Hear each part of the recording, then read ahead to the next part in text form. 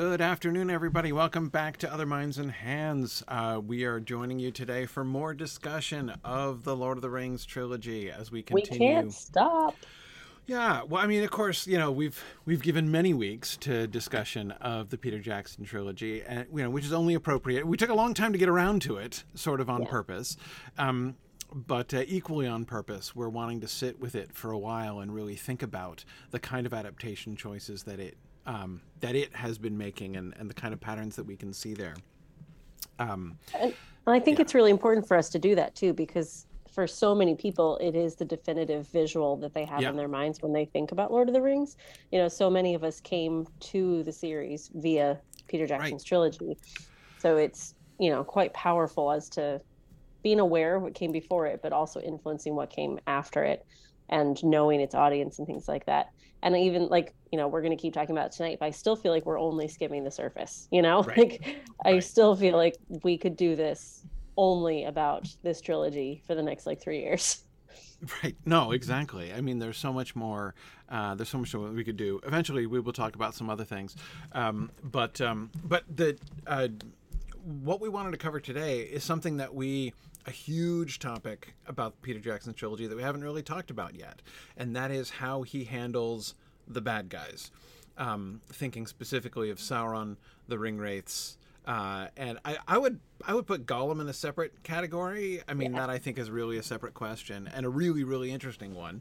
But And I also want the to, Urkai and yeah, the orcs. I feel like, orcs as well. Yeah, yeah, yeah, for sure, for sure. But can we start with Sauron? Because that's kind yeah, of like the big the big bad. deal, right? And it's not only is he the biggest deal, obviously, as far as bad guys are concerned, but he's also one of the most startling adaptation choices, basically, that Jackson made. And what I mean is representing Sauron, or at least appearing to represent Sauron as a giant flaming eyeball at the top of the tower, right? Right. And I say That's a appearing to. choice. It's a choice. It's a That's a striking choice. choice. Um, Yeah. on the one hand, I say appearing to represent because, of course, like obviously we get in the prologue sequence we get a corporeal Sauron armed and wielding his weapons, right? But we never see a corporeal Sauron again. Now I know that there are the scenes that were cut, right, when they were going to have him come out and come into battle again at the end, and Aragorn be fighting with him, while Frodo was at the cracks of doom. In order to kind of do a much more explicit recapitulation of the opening Ritual. sequence. Hmm. But of course, that didn't happen, right? That didn't happen, and instead, what we're left with is the impression. I mean, since we never see Sauron in corporeal form, or even am I right to say we don't even get any indirect evidence of him being anything else? Like, I don't. I mean, basically, I mean, I know from years of conversations with people who know the films and not the books that very many people left the films under the impression that the flaming eyeball on top of the tower was the manifestation of Sauron himself. Sauron is a giant flaming eyeball is kind of at the very least, it is an interpretation of the film that is permitted, right? That is not being Right. guarded against in any way. That is a safe takeaway because, yep, that's what you can see. Right, exactly. And Phil, that's exactly right. Phil was asking, does movie Gollum tell us how many fingers are on the black hand?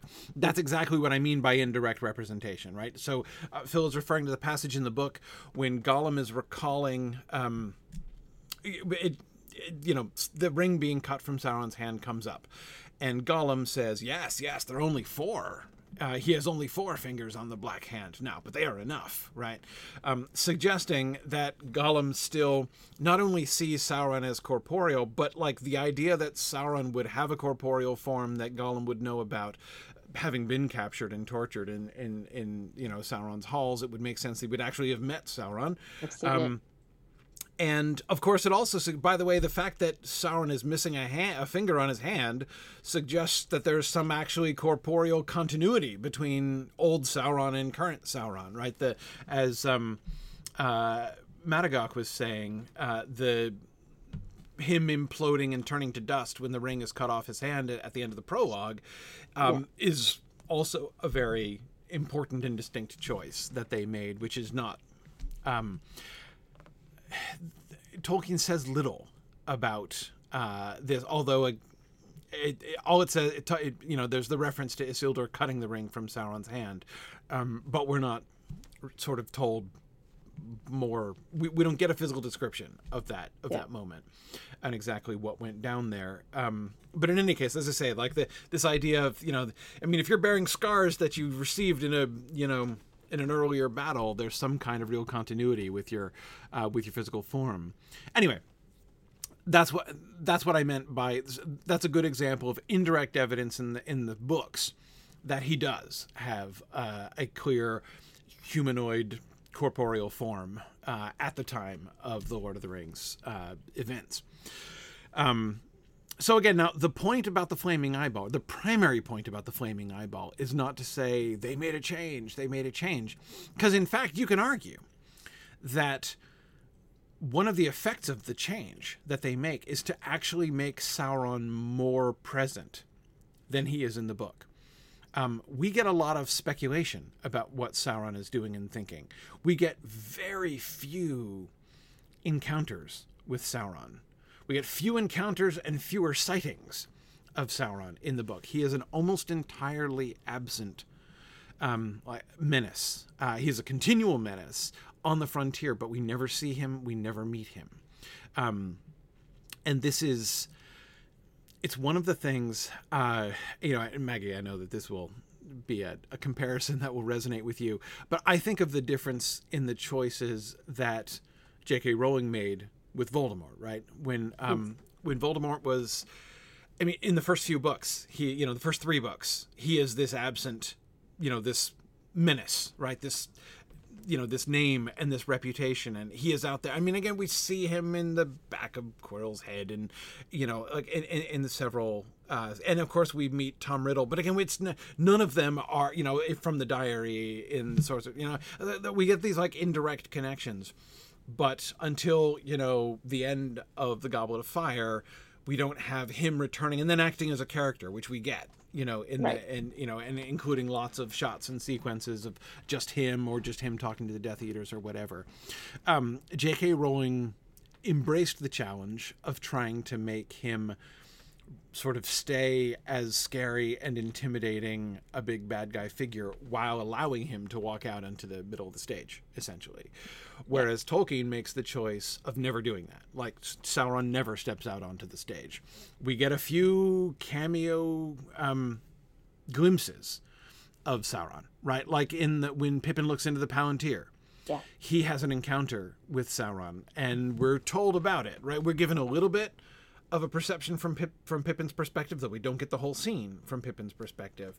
And then we get his account, his description of the encounter to Gandalf afterwards, which is a little bit more full, but again, certainly very far from Sauron stepping onto the stage and getting think of the scenes that we get, especially in the Deathly Hallows, right, of Voldemort out doing stuff and sitting at a table with all the Death Eaters and talking about their plans and stuff, right? There's no analog to anything like that in the Lord of the Rings books. I love that you're doing this comparison, because I feel like this is a really interesting one for us to kind of dive down with all 4 characters: book Voldemort, film Sauron, book Sauron. There's a lot of decisions between page to screen for both of these villains, that the corporeal form is a really big deal. And I remember one of the biggest pushbacks of the fandom at the end of the Harry Potter series was when Voldemort dissolves into dust.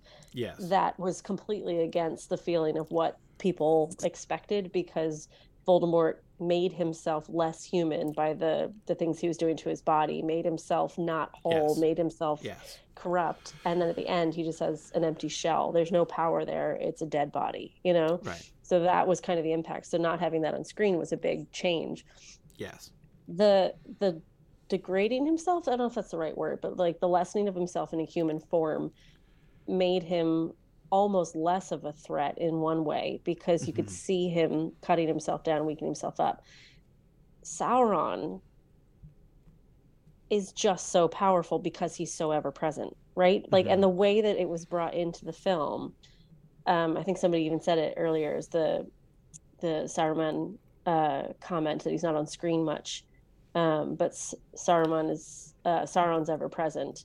You know, Right. like there's something that's always going to be there, and I know that's about Saruman, but I think that about Sauron. Like Yes. Saruman's not there much on screen, neither is Sauron, but Sauron is there everywhere. We have the eye, we have the Palantir, we have the speech when you touch the ring, we have the dark whispers that come, you know, in dreams. Like there's so much power of Sauron that comes in other places that we can't quite trust anywhere to be Sauron free. Hmm. Whereas I feel like Voldemort was very like, there he is. Right. You know, Right. his Right. powers were a little bit more limited in terms of being omnipresent. Well, and that's the. I mean, in the books especially, that felt to me very sharp. In the Harry Potter books, the difference between 1 through 3 and 4 onwards, right? When he took when he was brought back in corporeal form. I mean Mhm. that he might show up like under somebody's turban and you just don't know, right? Right, Is actually right. way more intimidating. Yeah, yeah, but anyway, so yeah, I think that's And you see that in like every horror film. Like yeah, revealing your monster is the biggest faux pas you could do, you know? right. Like, and that's why it's so protected when you're filming a horror film. You never show the monster because they're immediately not going to be scary. So Right. if you can hide that for as The long as more familiar possible, it is. then Yeah. Yeah. yeah, you can hide that for as long as possible, the scarier it gets. Right. So this is why I think the depiction of Sauron, the flaming eyeball, is such a fascinating Mm, adaptation choice, right? Because it feels to me like the Jackson team were basically trying to have their cake and eat it too. Right? On the one hand, we want to keep him at work. We're not going to have him coming out. We're not going to get like Sauron lounging and talking with the Nazgul and so that's not going to happen, right? We're going to keep him off screen. We're going to keep him sort of indeterminately scary in that way, and yet we want a visual reminder of him. Right? yeah. We want a visual indicator of his malevolent will at work. Right? We don't want there just to be a static tower that you're seeing in the distance, right? Or like want him to be only a name. And so by showing the eyeball, right? The eye, of course. I mean, even apart from, I mean, obviously, I know the eye is like the symbol of Sauron in the books and everything, but even apart from that, like an eye is, like the most animated part of a person's face, like it Yeah. The suggests, like motives. the motive and the will, right? So, and the way even like the beam of light spreading out from the Hmm. way that visually it does effectively visually capture this idea of the mind and will of Sauron are always at work. He is watching. He is so even where it's what you were just saying, Maggie, about the corporeal body, the limitations of the corporeal body, right? Like there he is over there, which Yeah. also means by extension he's not over here, right? I mean, it would be hard to have the same kind of. I mean, think about what it means to hide from him, like to conceal what you're doing from him. Again, a major. I mean, I didn't really plan a protracted Harry Potter comparison, but it I'm all right with but it. it, but it but it works. Yeah, I it mean, it kind of works. works because again, think about especially in the Deathly Hallows how there is this protracted hiding from Voldemort, like the camping sequence, right? Yeah. The hiding what we're doing from Voldemort and his followers, and of course, there's all this emphasis on the secrecy of Frodo's mission. To destroy the ring as well, but again, like what it means to hide it's different because of the Yes. way in which Sauron is just a distant remote will, and you don't know all of what he sees. You don't know of And you whereas also yeah, and you don't know all the forms that he could be taking. And right, again, coming at it from somebody that's not imbued in the Tolkien world when I was however old I was when these came out, 19, no, 21, 21. Um, I hadn't grown up with all of the lore in my head. So literally I'm just seeing this eyeball that can see right, things, this ring that can speak to you, and this ball that can show you stuff and hear your thoughts and voices as well. that's only three things. I bet there's more, you know? So Right. like you can't trust Right. anything. Right. I assumed the rocks were talking to him at that point. So, Right. you know, nowhere is safe. And that just makes it so much more creepy. Right. Right. Yeah. I think it's an interesting distinction. Meow Indeed was saying that I they like the flashes of the eye, but didn't like the eye moving and having long screen time. And I Yeah, agree. and There's there are a lot something of about people. like the eye kind of like darting Yeah. around the way that it is. And I remember when the tower was falling and the eye panics and is looking Yeah. down really fast, people were laughing because it is Right. pretty funny, you know? Like It that's is. an oh shit, oh shit. You know, that's a Right. real moment of ah. It felt more like Yes. a Monty Python sketch. Yes. Yeah. Yeah. No, that in particular was comical. Yeah. But even But the moment when got the feeling across too.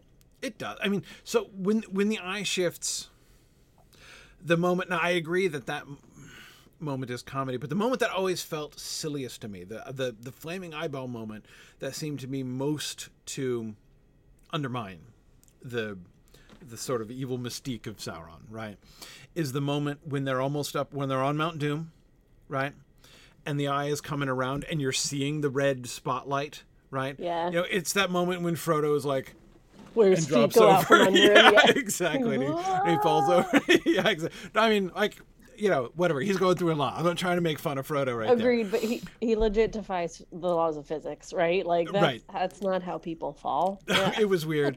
But even apart from that, even if he had fallen less weirdly, the mere idea that like all you've got to do is hunker down behind some rocks and Yeah. you can Throw I'm your like, elven cloak seriously? over you. If that's all it needs, right, is like some rocks between you and Sauron, what were they worried about the whole time when they were on the other side of the mountain range, right? I Okay, mean, agreed with you, but just to play devil's advocate, how well did that also play on screen? Like, right. we get it. You needed some suspense. You needed this moment where they're going to get caught. You needed this. We have to get from A to B, and while they're getting from A to B, oh my God, you know, like it worked, and it only took like 10 seconds of screen time to make sure that happened. It was Yeah. just a little cheesy. That's all. It is, but the sort of the direction of the cheese, right, was, and again, and to some extent, it was moderated by the fact that it happens. So, I mean, this is the last minute, right? I mean, had an event like that occurred earlier on, because again, my problem is that it undermines the whole concept of Sauron. I mean, if he is literally only a searchlight, right, which can be foiled by some rocks, then he's not scary at all. Then, in fact, that shows the will of Sauron is extraordinarily limited and really not a threat. Especially, I mean, if you're more than a few hundred yards away, you're fine, right? So, it was. But again, it happened so far at the last minute that it's not like I'm like, oh, my whole concept of Sauron is now shattered, like, because, and then and the drama moves away. Like, we're now it's all about Frodo's choice and Gollum. It's all about Frodo and Gollum and Sam at the Cracks of Doom. The presence of Sauron, the threat of Sauron, is really kind of secondary once they go inside to the Cracks of Doom. I feel like I couldn't look at that in isolation though. Like that moment was singularly the spotlight, but the threat of Sauron was never just the spotlight either. I mean, a spotlight can't command armies. A spotlight can't build this world. So I guess you kind of, even just subconsciously, because I hadn't thought about a corporeal body when I was first seeing it, I guess subconsciously you would still assume there's something else going on besides an eye in a tower. You'd think. Yeah, I mean... You'd think. There kind of does come the point, I think, where many people reach the point where they said, wait a second, if he's just manifesting as a flaming eyeball, how could he wear a ring? Like, right. Where's the risk here? How would that even and why make would sense? people want to follow him? Because he's stuck in that tower. You can't follow it. Yeah. So exactly, he's got no hand and he's got no legs. What's there to worry about? Who are we following? Exactly. But yeah, so again, like once you really think it through like that, And that's But why it, I was saying again about like apparently representing yeah, him as a ball, as a flaming eyeball. I was like, I don't even think the film is really asking us to believe no. that is Sauron, or that is Sauron's physical manifestation. But all those Um, things kind of feed into the psychological power of Sauron, which I thought was more scary than anything else. So all those things kind of made me feel like I could be sucked into the will of Sauron, or, become evil just by being present or being around. There were so many threats that was scarier than seeing a physical body. If mm-hmm. Sauron with his physical body had come out, then that's a thing that can be defeated. Yeah. What they were showing us was not a thing that could be defeated. Maybe it could, but not easily, not clearly. I couldn't figure out how. Yeah. No, I mean, I think that I think I want to say, I mean, by saying they were trying to have their cake and eat it too, that sounded like a criticism, and I don't mean it as a criticism. Mm-mm. Like, They get both. yeah, I'm not sure that they didn't thread the needle in an almost optimal way. It's really hard to do both, and this is one of the things that is the creation of this sort of like lurking threat and menace. With exactly as you were just saying just now, Maggie, like we know there are things that he's making commands, right? His will is pushing his armies forward. He's, as Madagot was just saying again, the darkness that spreads over the land is clearly done by his will as well. The power, the ring wraiths clearly get a level up when they return at the end. A level up. I like that. Yeah, I mean they've been Supercharged. They've been buffed by Sauron coming around the second time. So the book is able to convey the ways in which he is actively involved, and the will of Sauron is this sort of active oppression, and as well as this sort of indirect force. It's harder. I mean, so many of those things are harder to convey on screen. And their choice to say, we want a visual hook that we can come back to, right? A visual hook that we can get to. And obviously that they succeeded in having the flaming eye at the top of the tower be like a visceral visual association with lurking evil, is the success of that is manifested in all of the memes and iconography that has imitated and merchandise in the 20 years afterwards. Yeah. Yes. I mean, you see that silhouette, exactly. When I was at Sarah's house a couple weeks ago doing the broadcast with her, I knew I was at the right house because I could see her Lego version of that from outside. Like, right. It's that like, oh yeah, here we are. Yeah, exactly. I mean, it's so like that. Clearly they succeeded in having that image capture, a significant element of what Tolkien does in the book in building Sauron as a threat. So, I mean, there are obvious limitations, and they were walking a line where they were taking a risk that it would look silly or seem silly. Again, like if you think about it, it's like that can't be him. Like he's got no hand, right? How could he wear a ring? Anyway, I think that, and then of course the line of silliness, again, I think they took a step over in the two scenes we talked about before, the falling of the thing and of the, the spotlight thing and the crouching down behind rocks. And again, as a moment of dramatic, and again, let me give credit to that scene again for what it is accomplishing, right? What in the book, Gandalf and Aragorn both talk explicitly about drawing the gaze of Sauron towards them, right? Towards the Black Gate, and therefore away, to keep his gaze away, his focus away from his own realm and from Mount Doom as Frodo moves towards it. And so in that moment in the film, they dramatize in this like more immediate and sort of with amped up tension moment, right? Of like where his gaze is literally visibly, like we can see the red light, right? His gaze is literally scouring Mount Doom, and then, the horns sound at the Black Gate, and he's like, whoosh, and he switches around and he's looking at the Black Gate, and he never looks back at Mount Doom. Like it is accomplishing something important for the plot to show the efficacy of the stratagem of Aragorn and Gandalf and the significance of their sacrifice, basically, in going to the Black Gate at all.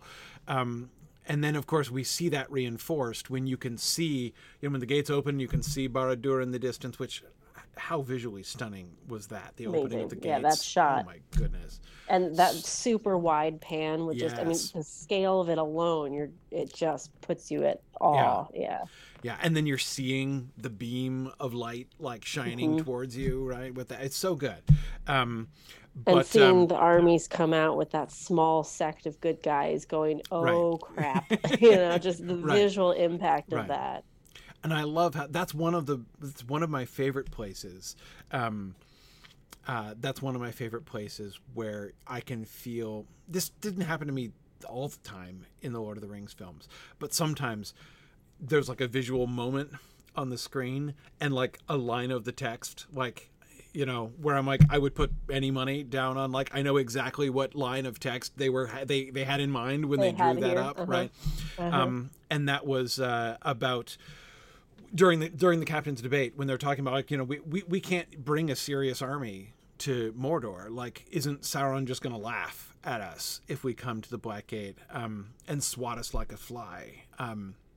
In disdain, and Gandalf says, no, he will try to trap the fly and take the sting. And that, yes, like the orcs moving around to engulf them is like, it's such a cool visualization of exactly what Gandalf predicts is going to happen. So again, there's so much really, really wonderful that's going on there. And again, what I'm trying to emphasize is, like, I feel like we can see what they're doing. Like, we can see not only how this is working within the film, but how they are attempting to render visible on the screen many of these things that Tolkien himself was doing. So if my quibble, honestly, and it's really just a quibble about that moment of the hiding behind the rocks, is simply that hiding behind the rocks works to conceal them. Right? Had the spotlight of his vision, which is already like on the cusp of corny, right? But had the red spotlight of his vision been moving up towards them and then stopped short of where they were and gone off, I would have been absolutely fine with it. It was like that he does see them, or would have seen them, if they hadn't hunkered down behind a boulder at that point. That to me goes too far and undermines it. And that he can see from thousands of miles away and know that somebody put the ring on their finger, but he can't see through a rock.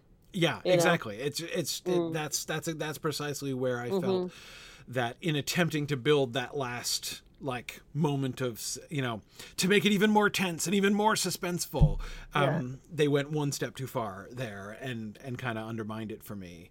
But again, that's at the end of the day, that's a quibble, and I do think it's really interesting what they're doing. And so, yes, I think that there are necessary, well, I mean, it's to use the same kind of language we've often used. There are risks and rewards, right? There are costs and benefits to every choice that you make, right? And the cost of the flaming eyeball choice is that you risk kind of comically pigeonholing Sauron, right? Making he's just a flaming eyeball and therefore not a limitation. Not really that scary. I mean, what are you going to do? Flaming eyeball? Come down here and I mean, So it's a risk, but you can see they thought that through. Yeah. But you can see they thought that through, and they're like, yeah, that would suck if that's all he did. So let's make it more mysterious. Let's make it more powerful. Let's make it a little questionable. I really did not think that there was a corporeal form of Sauron anywhere in this film until years later. Right. When somebody mentioned it, and I was like, nah, wait. And there's no explanation between the one we see at the introduction with the finger getting cut off and the eyeball in the sky. We don't No, yeah, know. So yeah, because yeah. there's no explanation, you have all that freedom, as a viewer, but also as a creator to do what you want with that space. So because it hasn't been clarified, you can roll with it. So I'd be curious to hear what now that we know there was that possibility that a human form Sauron was going to come out and have a fight. I'm quite glad they didn't include that scene because that would have wrecked everything we just talked about in my mind. But Hmm. that might also have been very satisfying to have flesh Well, and bone. I can certainly see. So on the one hand, I think, and we were talking about ways in which keeping the bad guy off screen kind of makes it more scary. When you're just forcing either readers or viewers to use their own imaginations, right? As the characters are doing, right? What if Sauron knows? What if Sauron can see us from where he is? What if, Right. like, is there any way to hide from him? Can we be safe? We can't even know, right? That's to have viewers in a similar kind of guessing space and using their own imaginations to imagine the worst is much more powerful. But in the final act, right, at the last second, to have like, but and Sauron came, at the end, to have him Yeah. respond to that by coming forth, with a weapon in hand to fight in that last battle, might have been cool. Like that might have been, like, I don't think that would have undermined it. I mean, if you do it right, it could just simply build up that final moment until that final moment is amazing. But then how do you follow that up? Like, how do Yeah. you sustain the entrance? Might have been amazing, but how do you sustain it after the entrance? Right. Yeah. Yeah. Yeah. Unless you can edit cut together timing wise that the battle is happening exactly coinciding with the ring going into the fire. Yep. And we either see a physical destruction of Sauron or we don't see a physical destruction, but we see the ring and the tower fall and everything else fall. So we kind of assume, but you'd really have to cut that together carefully, which is exciting. Like, that's a nice idea.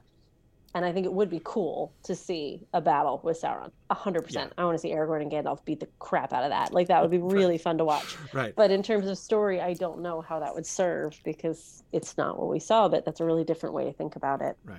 But see, actually, that's another tension that I think, like what you just said, I think is another tension. What you would have wanted is to see Aragorn defeat him. Kick the crap out of him. But I don't think But we that's wouldn't. what I could don't have know if we happened. would have seen that. Yeah. No. I don't think No. we would have gotten that conclusion. Like, how do you end it? Because Even makes if you do the whole thing well, even if the fight is not corny looking and like he doesn't lose, so he makes a big entrance, right? And it's like, oh my gosh, he's come in person. Oh my goodness, it's the end, right? And then in the fight sequence, it had been done well enough that it wasn't undermining him, which is always a huge risk, right? Yep. Is he just going to look dorky and not scary at all once he's in action? Even if you succeeded in all of that stuff, yeah, then what happens at the end? Do we have him fighting Aragorn to a draw, and then Aragorn is like, what, like about to be killed by Sauron, and then Sauron blows up, right? Poofs out because the ring poofs out, or Aragorn's about to kill him, and then he poofs out, or whatever. There's just like in the middle of fighting, and like we interrupt this combat with like the disintegration of one of the combatants. Yeah. Like, how do you do it? And I think also, like, the whole point of that scene and the text from Tolkien and what we know from the script is to draw the gaze away from Frodo so our gaze needs to be on Frodo. So because they're drawing Sauron out, we need to be in. So by getting the audience to be more interested in the distraction, that's a real risk to what your actual climactic moment is. Right. Yeah, I mean, like, again, it'd be really cool to see it. I want that like fan fiction scene. I'm thrilled there's a deleted scene, but yeah, I think I probably would have made the same decision. Yeah, it's because I don't think you might remember the deleted scenes better than I do.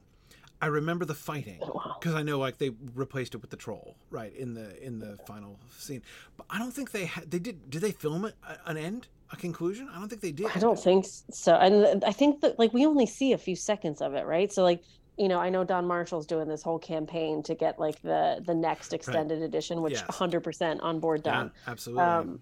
We know the footage exists, so wouldn't it be cool to have another cut with some of this in it, but really just more behind the scenes, more deleted scenes. Yeah. But yeah, I don't think we've seen more than a few seconds of it. Yep. No. Okay. So who knows? It would just be interesting to see if they did Hmm. actually go further. I mean, I don't think Figure they. out that conclusion. Yeah. Yeah. Like Yeah. what the plan was when they had that in, how they were going to end it, Yeah. how they're going to end him. I mean, I would. Yeah. Anyway.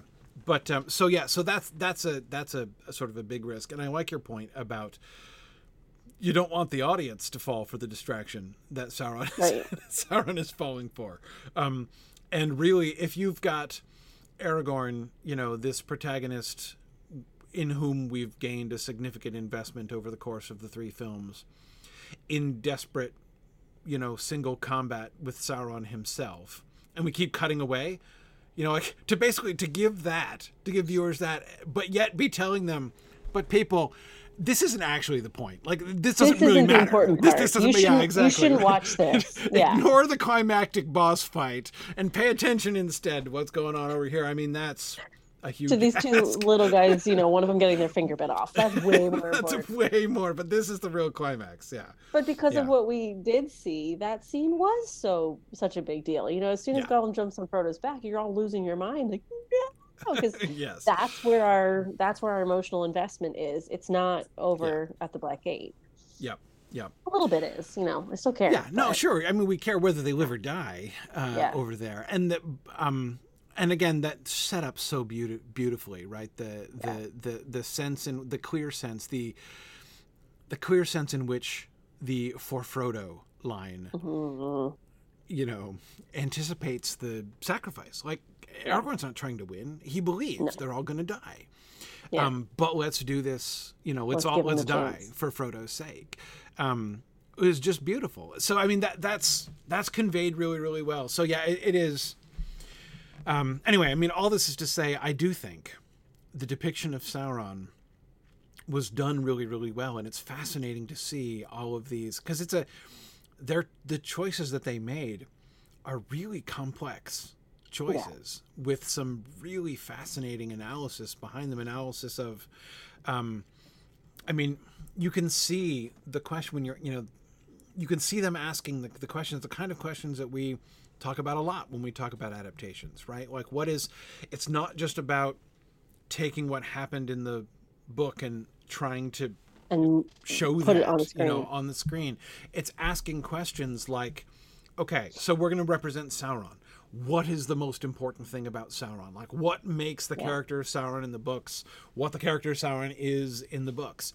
And to say, yeah. okay, how can we convey that through our medium, right? And the Flaming Eyeball, in general, again with the provisos and the exceptions that I pointed to, they did that. I think that it Yeah. really does capture a huge portion of what Sauron was in the books. And like we've said a million times, there's loads of different tools they have to do this. With a book, we have a lot of time and a lot of words that we get to sit with that and start to understand character, story, geography, plot, all Mm-hmm. these things that need to happen. But there's so many different ways we can get that information with an adaptation. So it's not just bringing text to screen, it's bringing emotion to screen. It's bringing, pacing, like where do these things need to happen? Do we need a line to get us there? Do we need a shot to get us there? Do we need music to get us there? So there's all these different things that can build what we get from a page. So you can see how many different interpretations there could be. Like we could have the same climactic moment in 17 different versions of this film, and all of them could work. Mm-hmm. And they're all very different from each other. So Mm-hmm. yeah, agreed. Like I think they made the right decisions for us to be at the place we needed to be emotionally while understanding what was at risk, while understanding the characters. And they did that by having this kind of continuity of imagery with the eye and things like that. Like even the Palantir, when they touched the Palantir, we saw the eye. We had the flash of the eye. Like when they touched the ring, you had that flame that looked like the pupil of the eye. Like there was this kind of driven, consistent thing that was a threat, but it came in different ways. Yeah. That worked to drive Yeah. us to that point. Yeah. Yeah. Exactly. Before we leave Sauron, I want to Yeah. ask you about the mouth of Sauron. Oh man, yeah. I see Namus Arcanum and Adrian both Oh, did they talking bring it about too? that. Yeah. First of all, I absolutely agree. it at, if I made a top 10 list of like moments in the film that I hated most, and I don't like doing this and I don't like talking about, to emphasizing that, but Aragorn decapitating the mouth of Sauron is absolutely on my list. It is inexcusable, completely inexcusable. It seems to me to indulge a really kind of... Okay, so we're going to bring out the mouth of Sauron, and we're going to make him not only evil and malicious, but also physically disgusting, right? With the teeth and the weird mouth. I mean, that was like the creepiness of that was really effective, right? Yeah, I'm like, skip the end of Mouth of Sauron for a moment. What do you just think about like his introduction? Like, let's think about him. I guess we can say him. As a character. I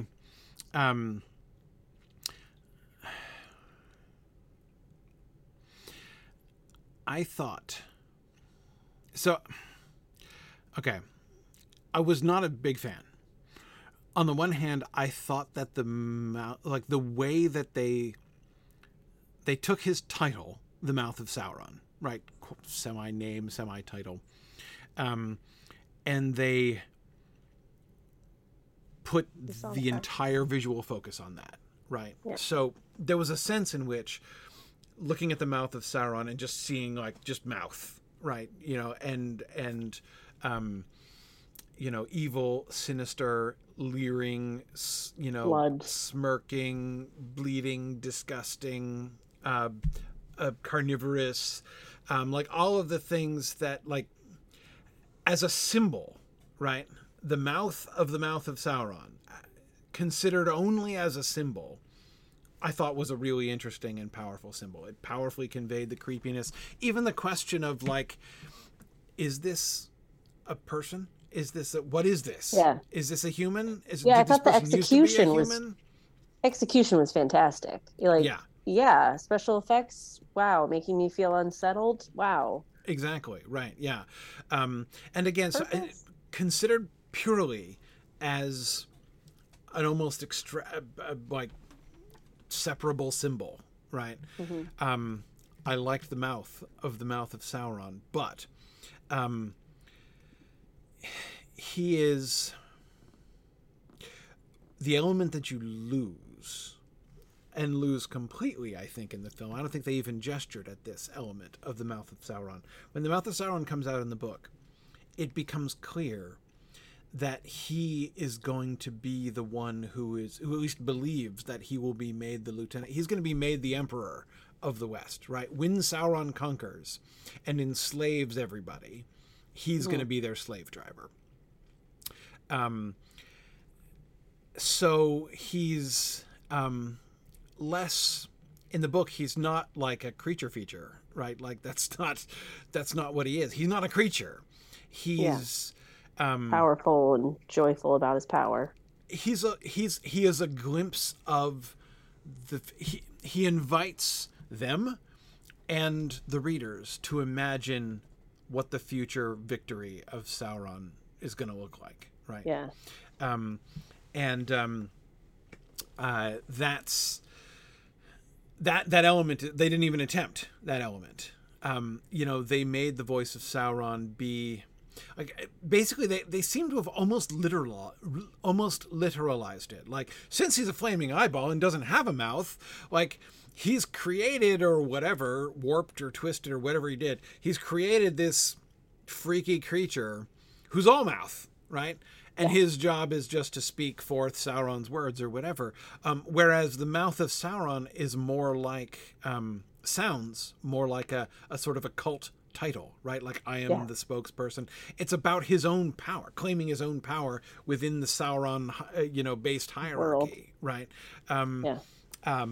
To say, I mean, if you think about that, and that I think is exactly what Tolkien is inviting us to imagine, not just a future world that is going to be dominated by him as political figure, but as political figure / cult priest of the worship of Sauron, essentially. And I don't think you get that, No, not at all.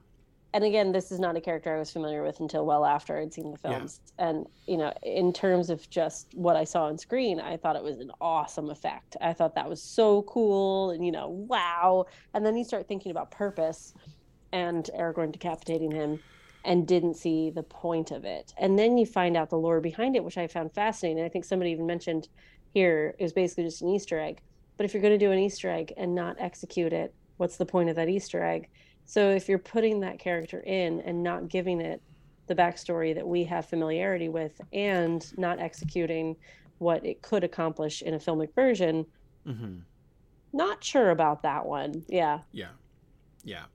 Yeah. No, exactly. And I mean, again, in their defense, they did cut it from the cinema version, right? I mean, it's only in the extended. I'm pretty sure it's one of the extended scenes, isn't it? Yeah, it's one of the extended scenes, but it's still an extended scene, and it was still a big deal. They talked about it a lot. So I don't know. The things that make it into the extended to me are still as important as theatrical for the most part, you know, because there's the decision for them to be in there. Right. And I think theatrical is more of an implication by standards. Like, we need it to be under 3 hours. Well, we'll get it as close to 3 hours as we can. Right. Right. Exactly. Yeah. I agree. So yeah, that doesn't, to say it's not in this, felt like it's only fair to mention that, but, Totally. But yeah, totally agree. So, and so by the way, so this leading, what they did with the Mouth of Sauron, seems to me to lead to, well, no, I'll go ahead and call it a blunder. I think it is a blunder. Having Aragorn come up and unprovokedly decapitate the dude, right? Tolkien fans get upset about that because that's essentially a war crime, right? I mean, when there is a parley, this gets raised explicitly, right?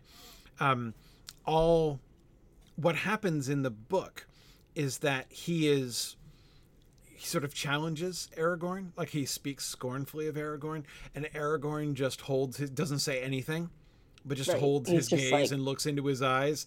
And in response, he flinches back and says, I am a messenger and may not be molested. Like he hides behind the rules of war, saying like, you can. Now, Aragorn's not done anything, right? Other than look him in the eyes, right? Which is so damn powerful. I know, right? I mean, he makes so cool. Yeah, exactly. But of course, if Aragorn could defeat the Mouth of Sauron with a look. Exactly, right? Yeah.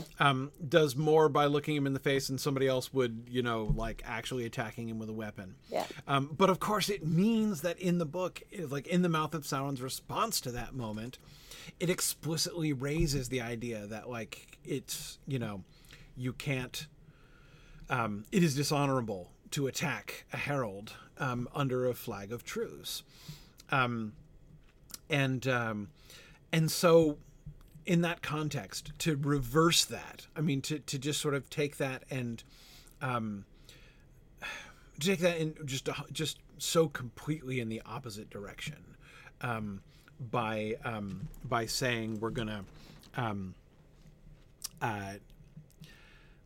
where the book emphasizes, particularly towards Aragorn, it's not fair, right? But anyway, particularly towards Aragorn, that it's not right to damage a messenger, and then instead we're gonna have him come up and just without challenge or anything from behind. I mean, he rides up like behind, I mean, it's just like, and then I'm going to decapitate him, is such a startling and I don't even, the only benefit of that change that I can see, like I can imagine people in the theater cheering when that happens, because you've made the Mouth of Sauron into this non-human vessel of creepiness and grossness, right? You've made him this thing which deserves to be executed, right?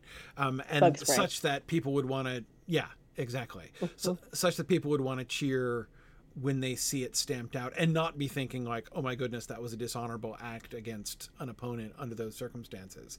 But but yeah, most because of the way in which that is so explicitly going again and again, like to some extent you could say the objections to that are people taking book stuff and projecting them onto the film, right?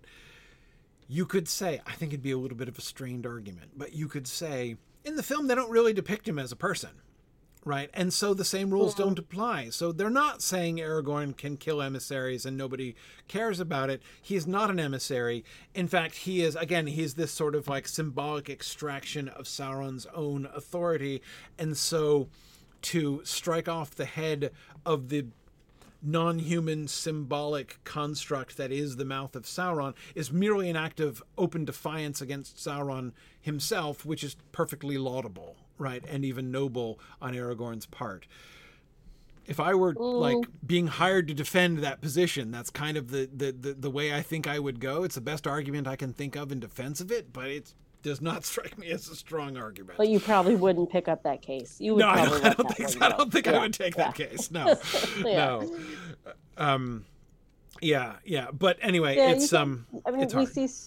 we see so many scenes that are so carefully thought out, and we're assuming that they're aware of all the lore behind it, and it's really thoughtful how well they accomplish some of these things. This doesn't feel like one of those scenes. No, it does kind of feel like an afterthought of like, wouldn't it be badass if we did, Right. And exactly. okay. A kind of indulgence of a really base kind of vindictive feeling towards them. Yeah.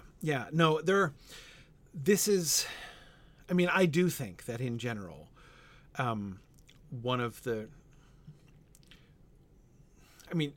of the primary blemishes, and I'm not saying they're huge, but some of the primary blemishes of the Jackson films is a tendency towards just to get tone deaf because that's a tone deaf moment, right? You're totally just, I mean, it's not as tone deaf as the worst scene in the whole extended edition, which is the Witch King breaking Gandalf's staff.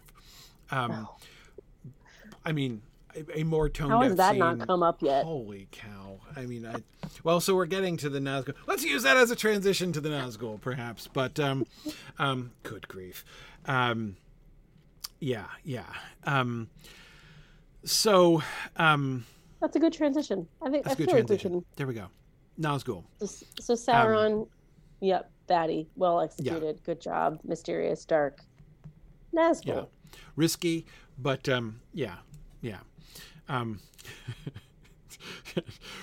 Larry, I agree. Gluttonous Denethor is also on my list of least favorite, most tone deaf scenes.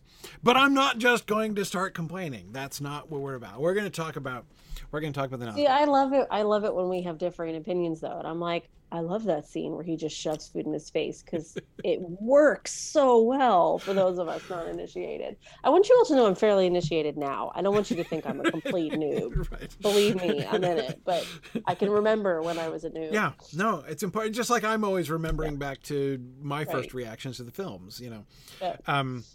Okay, We're writing that arc. With the Nazgul, I feel like in the film, as in the books, it breaks down into two categories, right? We need to think about the Nazgul before, like at the beginning, in the Fellowship of the Ring, like up through the Ford of Bruinen, right? When they show up in the Shire and are pursuing them, through Weathertop and then to the Fords of Bruinen. And then the Nazgul afterwards, the Nazgul with their winged steeds, the Nazgul leading the armies in battle. The two, as villain characters, right, as threats in the narrative, they're not playing anything like the same role in those two different segments of the story. And I think you can see clear differences in both book and film as to how those the characters are being presented there. Do we get... Oh, wait, we do get speech from the Nazgul in the first segment at the Ford of Bruinen, right? The she-elf line. Yeah, the she-elf line, right? Yeah. And before that, Baggins Shire, but that's barely. Yeah, no, that's... Yeah. Yeah. I don't think they do speak at Weathertop, Edith, in the films. I don't think they do either. Because that's when we get the visual reveal, when Frodo puts on the ring, and we get the visual reveal of Yeah. the ghostly faces We and hear things. the black speech, but there Yeah, aren't yeah, there aren't lines.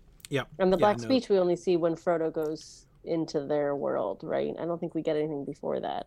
no, Just the no. screeching. Yeah, exactly. Yeah, no, we don't get speech from them in the book for sure, and we don't. I'm pretty sure they don't give. None of them get lines on Weathertop in the film. Um, uh, yeah, no, Madagascar. I'm sure they speak at the Ford of Bruinen.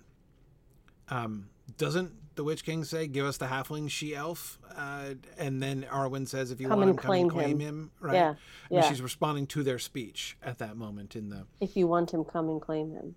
Yeah, Do they yeah. speak before that? Now I'm doubting it. Give us the I halfling. That's absolutely what they yeah, say. yeah, If you want him, come and claim him. Yes. Okay. yeah. Sometimes you I have to replay it in your head. exactly. Yeah, I think that's it. I think that's it. I don't believe we get any prose from them, any lines from them earlier on. Um, so this is a fascinating thing because what they've done, the choice that they've made here is in the opposite direction, right? Tolkien has Sauron be the remote, terrifying, only see from a distance villain, right? Mm-hmm. And the Ringwraiths are the present ones, right? I mean, they're Everywhere. interviewing Farmer Maggot and trying to bribe him, Yeah. right?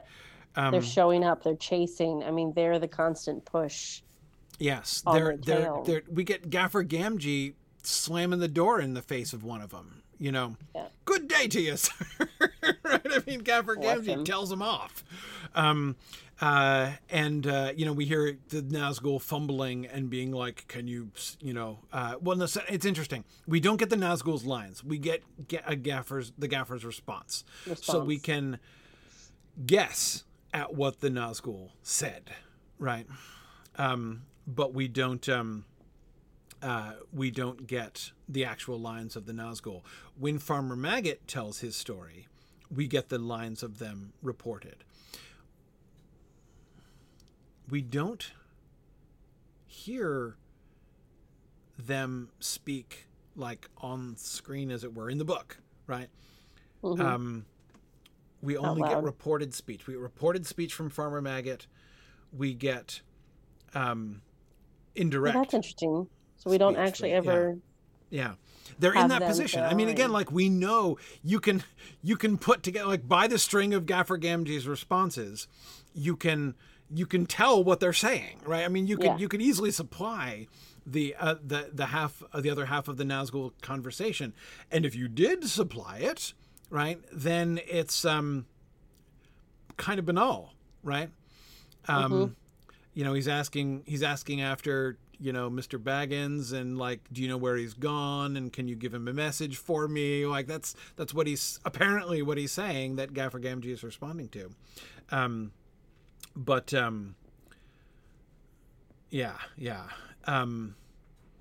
Interesting. Yeah. So, but again, so Tolkien, you can see Tolkien flirting, like, and in those moments, like with the Gaffer Gamgee moment, especially, he's coming very, very close to having them just be speaking, you know, actors on stage, basically in the narrative. But yeah, that's what I was thinking, Nerdly. We do finally get direct speech from them again at the Fords of Bruinen. The film was copying that. Though, of course, it's not, and obviously Arwen isn't there, famously in the book, of course. But and therefore the position that they are given is, I don't want to overlook the difference in the position that the Nazgul are being given in that moment in film and book. Because, like, yes, Arwen is not there, but that's actually not the most important difference, I think. The most important difference is the stance that they are taking, right? Give us the halfling she-elf is the line they deliver, right? It's a command, right? Hand over that thing, because or else we're going to take it from you. Whereas to Frodo, they are commanding him. They're speaking the imperative mood, but they're tempting him. They're tempting him. Come back to Mordor, we will take you, right? Frodo defies them, go back to Mordor and try and follow me no more. Come back to Mordor, we will take you, right? The ring, they say. So they don't say much. Oh, Adrian, you are so right. We do get them once. I had forgotten that. What? Yes, they speak in the book. When they come to Crick Hollow, they knock on the door of Crick Hollow, and we do hear one of them say, "Open in the name of Mordor." Yeah. Oh. Yeah, very good, Adrian. I'd forgotten that. Yes. Yep. Okay. Okay, but anyway, Sorry. but back to the Ford of Brunnen. Do you see the difference of what I mean? Like Frodo at that point he's not catatonic like he is in the film, right? He is, but he's almost completely in the shadow world at that time through the injury in his shoulder, right? And so, and he feel the conflict, right? The stress there is on Frodo's will.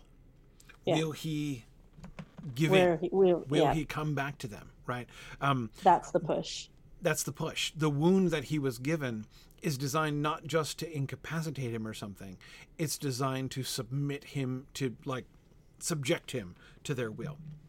Yeah. And they're attempting to assert their will over him at that moment. And he defies them, by Elbereth and Luthien the Fair, you shall have neither the ring nor me, says Frodo. And that's what compels them then to come across the stream and try to take it from him. So that's a very different version than what we get on screen. Yes. For a lot of reasons, I think. I mean, when I think about the Nazgul, I don't think about them much. I think I mean that in a good way, but I don't think about them much because I feel like their main purpose in the film is to just push forward. They're just kind of the constant threat behind, and they just want to chase and steal. So they're the axe murderer in a horror film that you just want to run away from and you start to panic about. Like, we just have to get away from you. There's no finesse. Yeah, you're so right. Think about that scene in the Shire when they're ducking behind trees with Nazgul popping out and but if we turn and run the other direction, we'll be okay. And then they're going to converge and chase us down the pier and we're going to jump over onto the ferry, right? Like that. Very axe murderer. Yeah. In that moment. And right after they meet Aragorn and we see the Nazgul standing over the beds, and stabbing the pillows. And it's only much later that we realize that they're not there and they're not at risk. But that is very much we duped them, towels under the bedclothes, got away from them. Right, exactly. And also where we get duped in the same kind of way. I mean, that is a very... as far as the trick that's being played on us as viewers, it's a very horror movie trick, right? Yeah. And there's a really great... Yeah, a weapon strikes, and then you only see later on what it has actually struck, right? Yeah. It's when they pan back and you see Frodo's face sitting on another bed with different lighting. You're like, oh, I see what you did there. Oh, hello. Yeah. There's a really great YouTube clip that I actually used in our October gathering at Studio Lab, where they talk about storyboarding that scene and exactly how they wanted the camera angles to kind of make you feel as they put that together and how the emotion is depicted in the different stuff. So if anybody wants to seek that one out, that was pretty good fun. Yeah, absolutely. So I mean, it's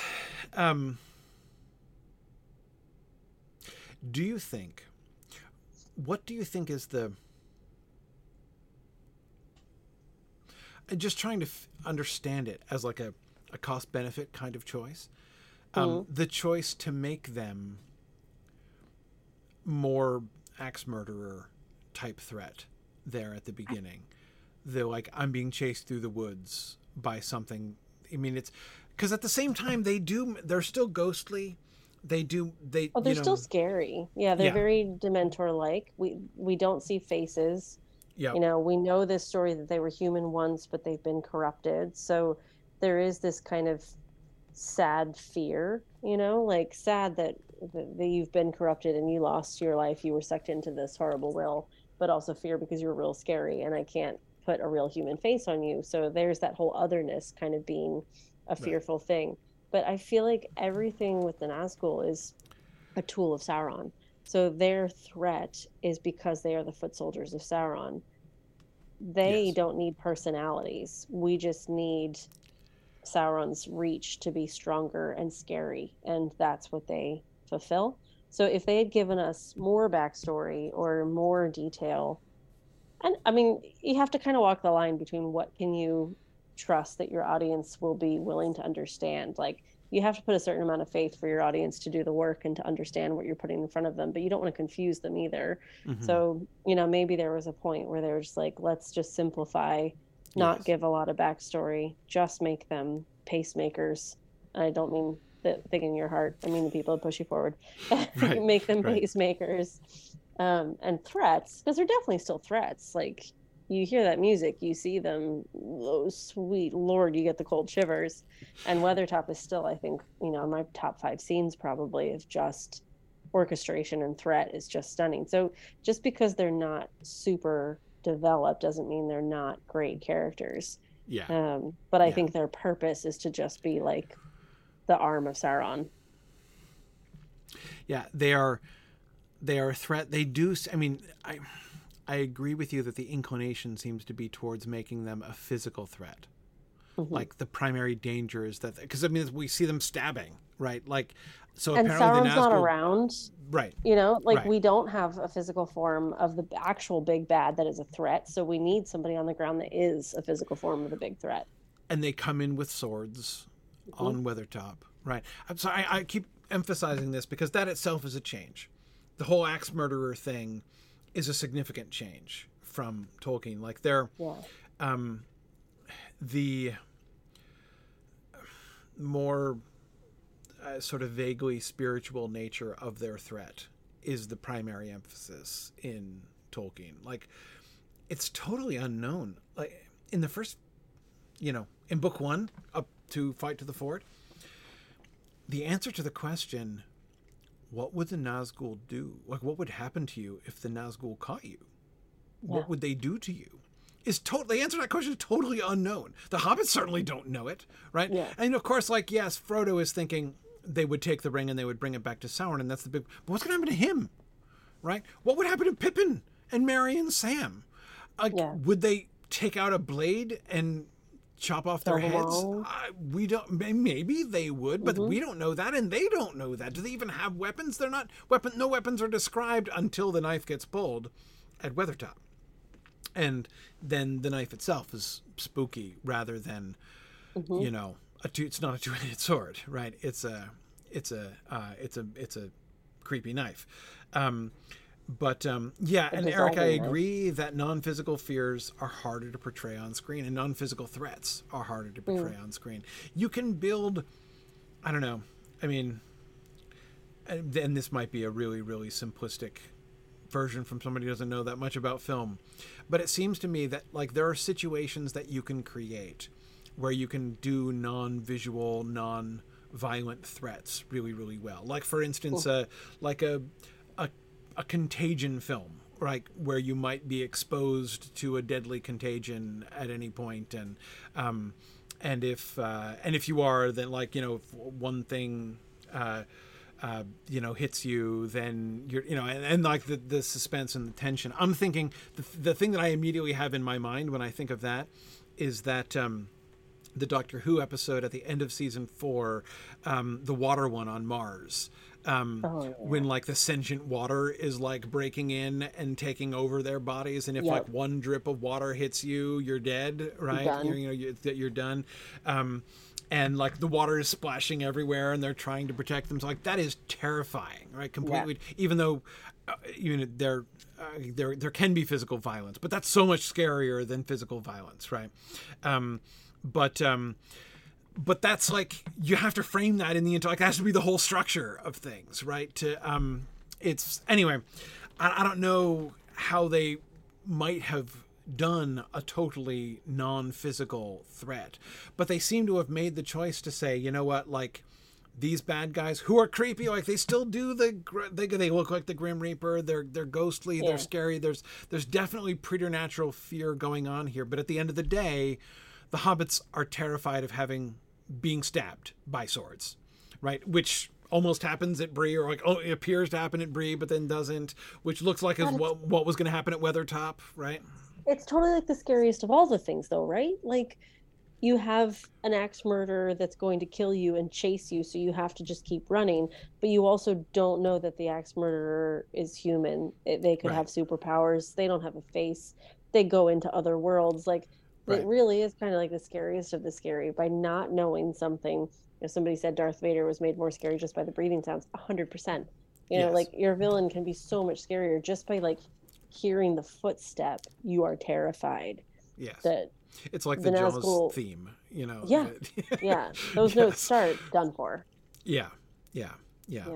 And why, like, there's movies like The Mist or The Fog, or, you know, it doesn't have to be a physical thing. Like, sometimes the unknown is way more scary. And these guys kind of embody all of that. But you're right, the actual threat is physical. The actual concern is knife through my chest. Yeah, that seems to be. And again, I'm not trying to say that they were like, it was like hideously reductionist or anything, but it does seem that was the choice that they made to invest. Like, they made the choice to invest the Nazgul with that flavor of terrifying, right? Of terror. And yeah, I mean, the cost, that there are benefits to that. The benefit, I mean, it has a visceral effect, right? Like, horror movies do this for a reason, right? Like, it works. But the cost to it is that you do lose something of the sort of spiritual stature of the Ringwraiths. And you do lose something even about, like, therefore by extension, one of the functions of Frodo's wound and the interaction, you know, like the interactions with the Nazgul, sort of the overall shape of the interactions with the Nazgul in the book, is that his wound and what happens to him as a result is a way of introducing us to, basically, it's like a primer in what the ring does to you, right? Want to know the risk of having the ring, right? Like, here's a kind of crash course in it. Like the stab, it's not, I'm saying it's identical, and what happens with the ring and the relationship with the ring is more complicated, and there are more subtleties to it. But the way in which Frodo is being taken into the spiritual world, it's like a radical acceleration of the thin and stretched process that Bilbo describes in chapter 1 of what having the ring for 70 years did to him. What has happened with Gollum, which again is different. It's not the same thing. Right. But the way in which Frodo is nearly brought into the the dominion of Sauron's will through the wound of the Morgul knife is again, it's like a little snapshot of this is the kind of danger, right, that that Sauron and the ring pose, which is much more than just getting stabbed, right? And it's much more even than just like political power, right? There are those threats as well, but there's also this other threat of like your own will being turned, right? Yeah. And losing who you are, and losing who you are. Yeah. And that is a real, the loss of identity, I feel like, is a real theme of who are you, first of all, is one of the best things that you can do for a character. Establishing who this person is, what their line is for good and evil. Will they be tempted? Will they stay to the heroic path? Yes. And the fact that there's something out there that could corrupt that and threaten that kind of personal identity, that's really powerful. Putting all that into one character, a group, but powerful. Yeah. So So again, that to me, that's the cost, right? That's the cost of that particular choice with the Nazgul. Mm-hmm. I don't know. I mean, could you have? But of course, this is always the thing, right? And this is always the thing that I feel like people who complain about movies and especially about adaptations tend not to take the next step and say, well, okay, you wish that they hadn't lost this one element, right? That they hadn't made this particular choice, which did push to the side this aspect of the story that you really liked. But what would have been the cost of trying to achieve that? Yeah. What else would you have lost? Yeah, because you would lose something else in the film. And the thing, I'm thinking of what you were saying before about pacemakers, right? I think that's the thing that you would lose. If they're not axe murderers chasing you through the woods, all of the immediacy of especially the way they had to accelerate that in the books, and in the films compared to the books. And the way that we had to structure the trilogy, we had to have 3 films that worked independently because there was a year between audiences seeing them. So they had to stand alone. We knew it was going to step into the second one, but there had to be rising action that followed the 3-act movement, all these things that just kind of had to fall. So you have to choose what your drivers are. Right. And that has to move the story forward. It doesn't mean it has to be an axe murderer. Like it could be an actual journey, leaving home. It could be, whatever. There's loads of stuff that could actually drive it forward. But bringing in an axe murderer, that's a real good way to move a story forward. Well, it accelerates things. Yeah. Immediate way to get them from A to B. You're right.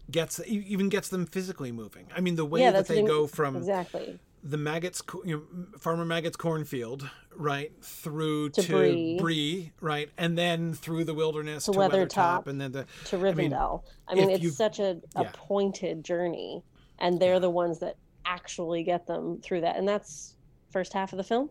Mm-hmm. Mm-hmm. First half. Third, really. They're the ones that really make that happen, and that also really establishes them for the rest of the trilogy. So whenever we see the Nazgul, we're all like, "Oh God," because that threat is established so strongly in the first third. Yeah, we know something bad's going to come up. And I don't think, even though the effect is different, that is the sort of the axe murderer effect versus the much more nebulous spiritual threat to will and identity we were talking about from the book.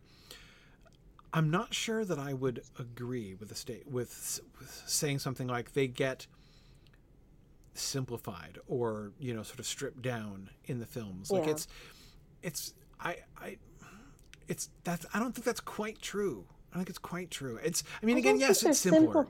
But I don't think they're simplified. Like they're really sophisticated characters. Mm-hmm. They're just not as much detail as we have in the text, and again, then they're doing different things, and of course, I mean, as several people are pointing out, I mean, it's it is there's, I mean, the pace, you just don't have time. I mean, again, everybody complains, well, not everybody complains, but there was much commentary, there was much discourse on how long these movies were when they came out, and yet, I mean, holy cow, they're so much that is skipped. I mean, they are 10% of the story, and so to try to do the same story in 10% of the time is a massive challenge. You can't do everything, and so you have to pick your battles. And using the Nazgul, they made sense,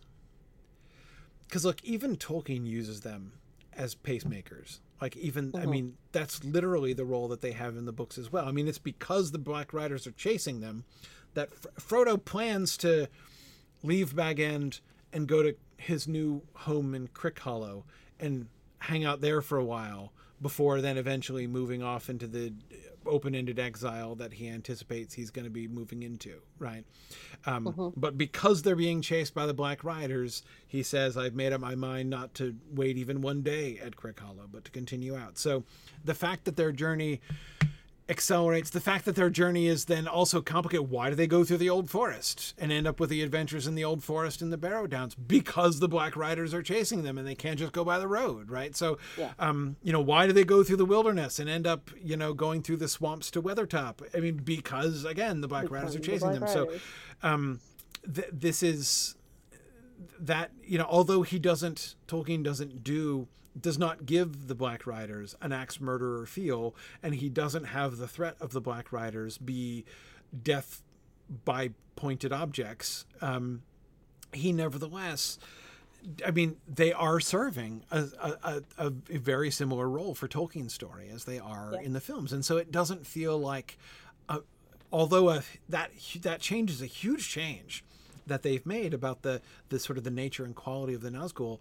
I don't think that a great deal is lost as far as the story goes there. I mean, again, yes, okay. Yes, some things are lost, some things are changed. But anyway, I think that that's really interesting in how that's done. We're running out of time, but Nazgul at the end, I think we get less. My impression is that the film does less. The Witch King, as I said, when he comes back, he is buffed. He is on a whole other level when he returns and to lead the armies. And I feel like that gets more of an emphasis in the book than it does in the films, especially since one of the things that I remember disliking very much when I saw the films, like from conversations that I remember in like the week after the Return of the King came out, one of the things that I disliked most about the Siege of Minas Tirith was the way they purely physicalized the threat. It's like they wanted to make them into flying axe murderers for the city, right? Like that the threat from the Nazgul was primarily that they would fly in and take out the catapults, swoop in and grab people off the walls and drop them, They definitely lost their mysterious fear. They were purely army fear. They were another thing that could join the army and kill you. Yeah, they were a rather threatening air force, which the good guys don't have until the Eagles come in right at the end. But they absolutely lost the simply like, we are dominating the city by putting it under an oppressive pall of fear and despair, which is what I guess just flying overhead and exerting this spiritual influence over the city is the primary role that the Nazgul have in the books.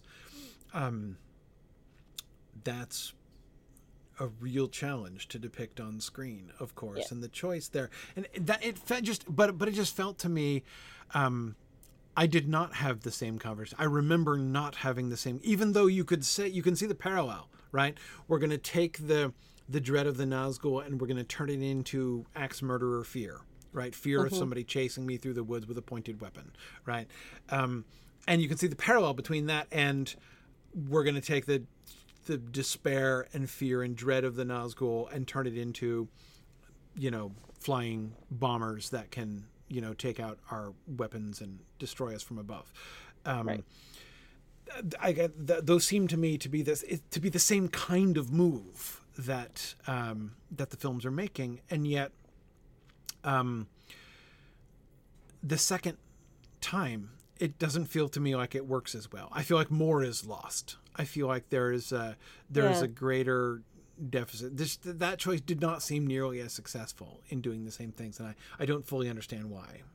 Well, I think they're kind of more the primary threat at the beginning. We don't fully understand Ring and Sauron and Mordor and the depth and the spread of the evil that came from the Ring. So we have this really tangible, visible, present threat early on. By the time we get to the third film, all the other threats are becoming a lot more realized. We realize how big this world is and what's actually at stake. The Nazgul suddenly is kind of a secondary character because the real threat has raised up. So I feel like there's just kind of this arc of like, right, first when we need them to be the big bad until we actually meet the big bad. Right. Right. It's like Adar versus Sauron in Rings of Power. Right. Right. Um, so you think then that part of the effect that I'm feeling there is that the films have displaced the Nazgul deliberately in a way which I'm not like responding to, because that again Tolkien's response to like but now the big bad, right, is to buff them, right? Right. It's like Nazgul 2.0 more than twice as bad as big a threat as Nazgul 1.0, and the films, instead of just doing that, right, instead of just saying like, okay, it's still the Nazgul, but hang on, right, there's more, Right. Instead of that, you see the films kind of not sidelining in the sense of removing them, Not but sidelining, like, but bringing everybody else up. right, Like right, early on, they stood on their own and they were the scary, and now we yeah, realize they're part of an army of scary. yeah, So they're still big bad. I don't know if this is right or not. I'm musing, but I could right. see that kind of being the shift of that threat. It's not Well, as yeah, singular. it's especially interesting to me with the choice, which I always thought was a remarkable choice. I didn't feel it to be necessarily a failure, but a remarkable choice Mm-hmm. to introduce the character of Gothmog, right? To have the armies being commanded by this brand new weird bad guy figure whom we knew nothing about and didn't really get to know until he died, except he never dies. He just like keeps dragging on. I know he eventually gets decapitated, but in a rather haphazard way. Anyway, what the point is, he is made the center of the army, like the actual orc army is attacking, right? And that was one of the, I talked about, moments in the film where where like a line of text springs to mind, right? Like I can see what they're thinking. Yeah. There were some moments in the Lord of the Rings films where a line of text springs ironically to my mind, right? And that was one that I could never resist. So Tolkien said, the narrator says in the Battle of Pelennor Field, like when the Rohirrim come in and they turn the tide and everything, it then says, but it was no brigand or orc chieftain that led the armies. Like it was the Witch King, and he has another plan, right? And he comes and he. And I was like, in the films, I'm like that line of me. As soon as we're introduced, that line immediately springs to my mind. And I'm like, well, You're like, I guess there is a brigand or an orc chieftain who is in fact leading the armies here in this case. So anyway, like but that's exactly the thing. Like in the book, explicitly, the Witch King is the center of the whole thing. Like he is the center of even like the coming up of the armies of the Southrons, which of course is done so much like the charge of the Mumak, the Mumakil and everything as the orcs are fleeing, is of course made this big, huge, dramatic thing in the films, whereas in the books we don't get that happens, but we don't really get that with anything like the kind of dramatic focus that it happens in the films. But all of that stuff has the Witch King's personal stamp on it, like everything that happens, like the striking down of Theoden, of course, which he does personally, but all of the rest of the stuff, the apparent victory, the destruction of the game. I mean, the image of the gates being destroyed by the ram, and then not having a bunch of trolls come through, but then have there be nothing, have there be silence, and then the Witch King alone rides through on horseback, right? yeah. Oh man, like so Yeah. cool.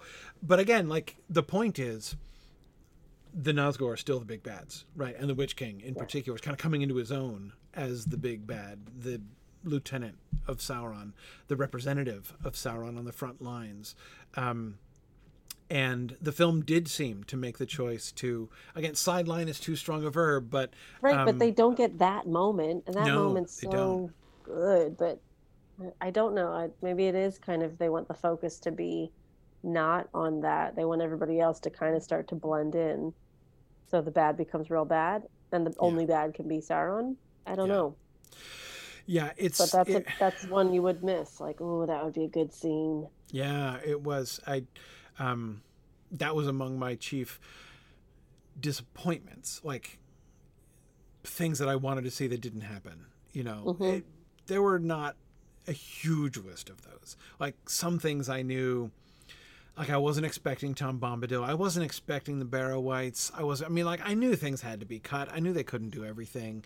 So there were a whole bunch of things that I came in not like daring to hope I would see, and therefore wasn't disappointed when they didn't happen. That was one where I was Bummed. bummed that we didn't Yeah. get the Witch King coming through the gates. But again, But not it's just bummed. clearly a choice. But Yeah, not just bummed because it's something that you loved. It's also bummed because you can see how that would work. And those are the ones that I think hurt a little bit more. And yeah, I was talking about the 37 different options for, filming the same scene. That's where we can all make different decisions and stuff can work. Like I do think what they chose and what we saw on screen worked, but it's those moments that you can see and you're like, but that would have worked too, And those are the right, ones you get a little bit more riled up by right. because it would have been real fun to see that. Do you think so? Here, this is me just trying to be fair, right? Like, not to focus again. It's always the temptation when you love the source material to have what is not there looming so strong in your mind that you miss what is there, right? Or like, okay, yes, they made a choice to not do this Yep. thing, but they made that choice for a reason, right? They weren't just saying, we know you love this scene and we don't give a crap. We're not giving it to you Right. out of spite, right? Like it's like Right. they didn't do that because they chose something else instead, right? So what is the thing that they chose instead? What was the gain for which that was the collateral damage, And I wonder, I don't know if this makes sense, but I think what they gained was the focus on, especially on the Rohirrim, the Charge of the Rohirrim. Mm. The Charge of the Rohirrim is awesome in the books. The Charge of the Rohirrim is even more awesome that is to say, it is even more in the spotlight in the films. Yeah. And the very line I was just quoting, but it was no brigand or orc chieftain that led by undoing that, right? By not giving that kind of moment. Again, like that sentence that I'm quoting starts with the word but. And it comes during the charge of the Rohirrim, right? As the Rohirrim are charging onto the field and their horns are blowing and the people of Gondor are saying, Rohan has come, Rohan has come. The narrator interrupts with a but sentence, which brings our attention back to the villain, right? Yeah. But the Witch King is still in charge. And the Witch Yeah. King still has plans. And then the Witch King comes and kills Theoden, right? And then we see, and then we sort of lose the focus on the Rohirrim. We get the focus on Éomer and his discovering Éowyn apparently dead, and then ride now to ruin and the world's ending. Anyway, like so, we get that stuff. But again, the focus of the battle. I'm trying to think if this is a fair thing to say. I've never really formulated this in this way. Tolkien's focus of the battle is the bad guys and how they respond or can respond to the bad guys. Merlin has opinions on this subject. Sorry, baby's awake. I might have to run, Corey. Yeah, no. Oh right. Man, we're over time anyway. Okay, tell you what. All right. Let's come back. We never got to do the orcs or Saruman, and I think that we should talk about both of those things. I'm all right. literally despairing. Bye, guys. Yep. Sorry. Bye, everybody. And that's all. Thank you to Maggie's Child for reminding me that we are over time. We got to run. Thanks, everybody, for joining us.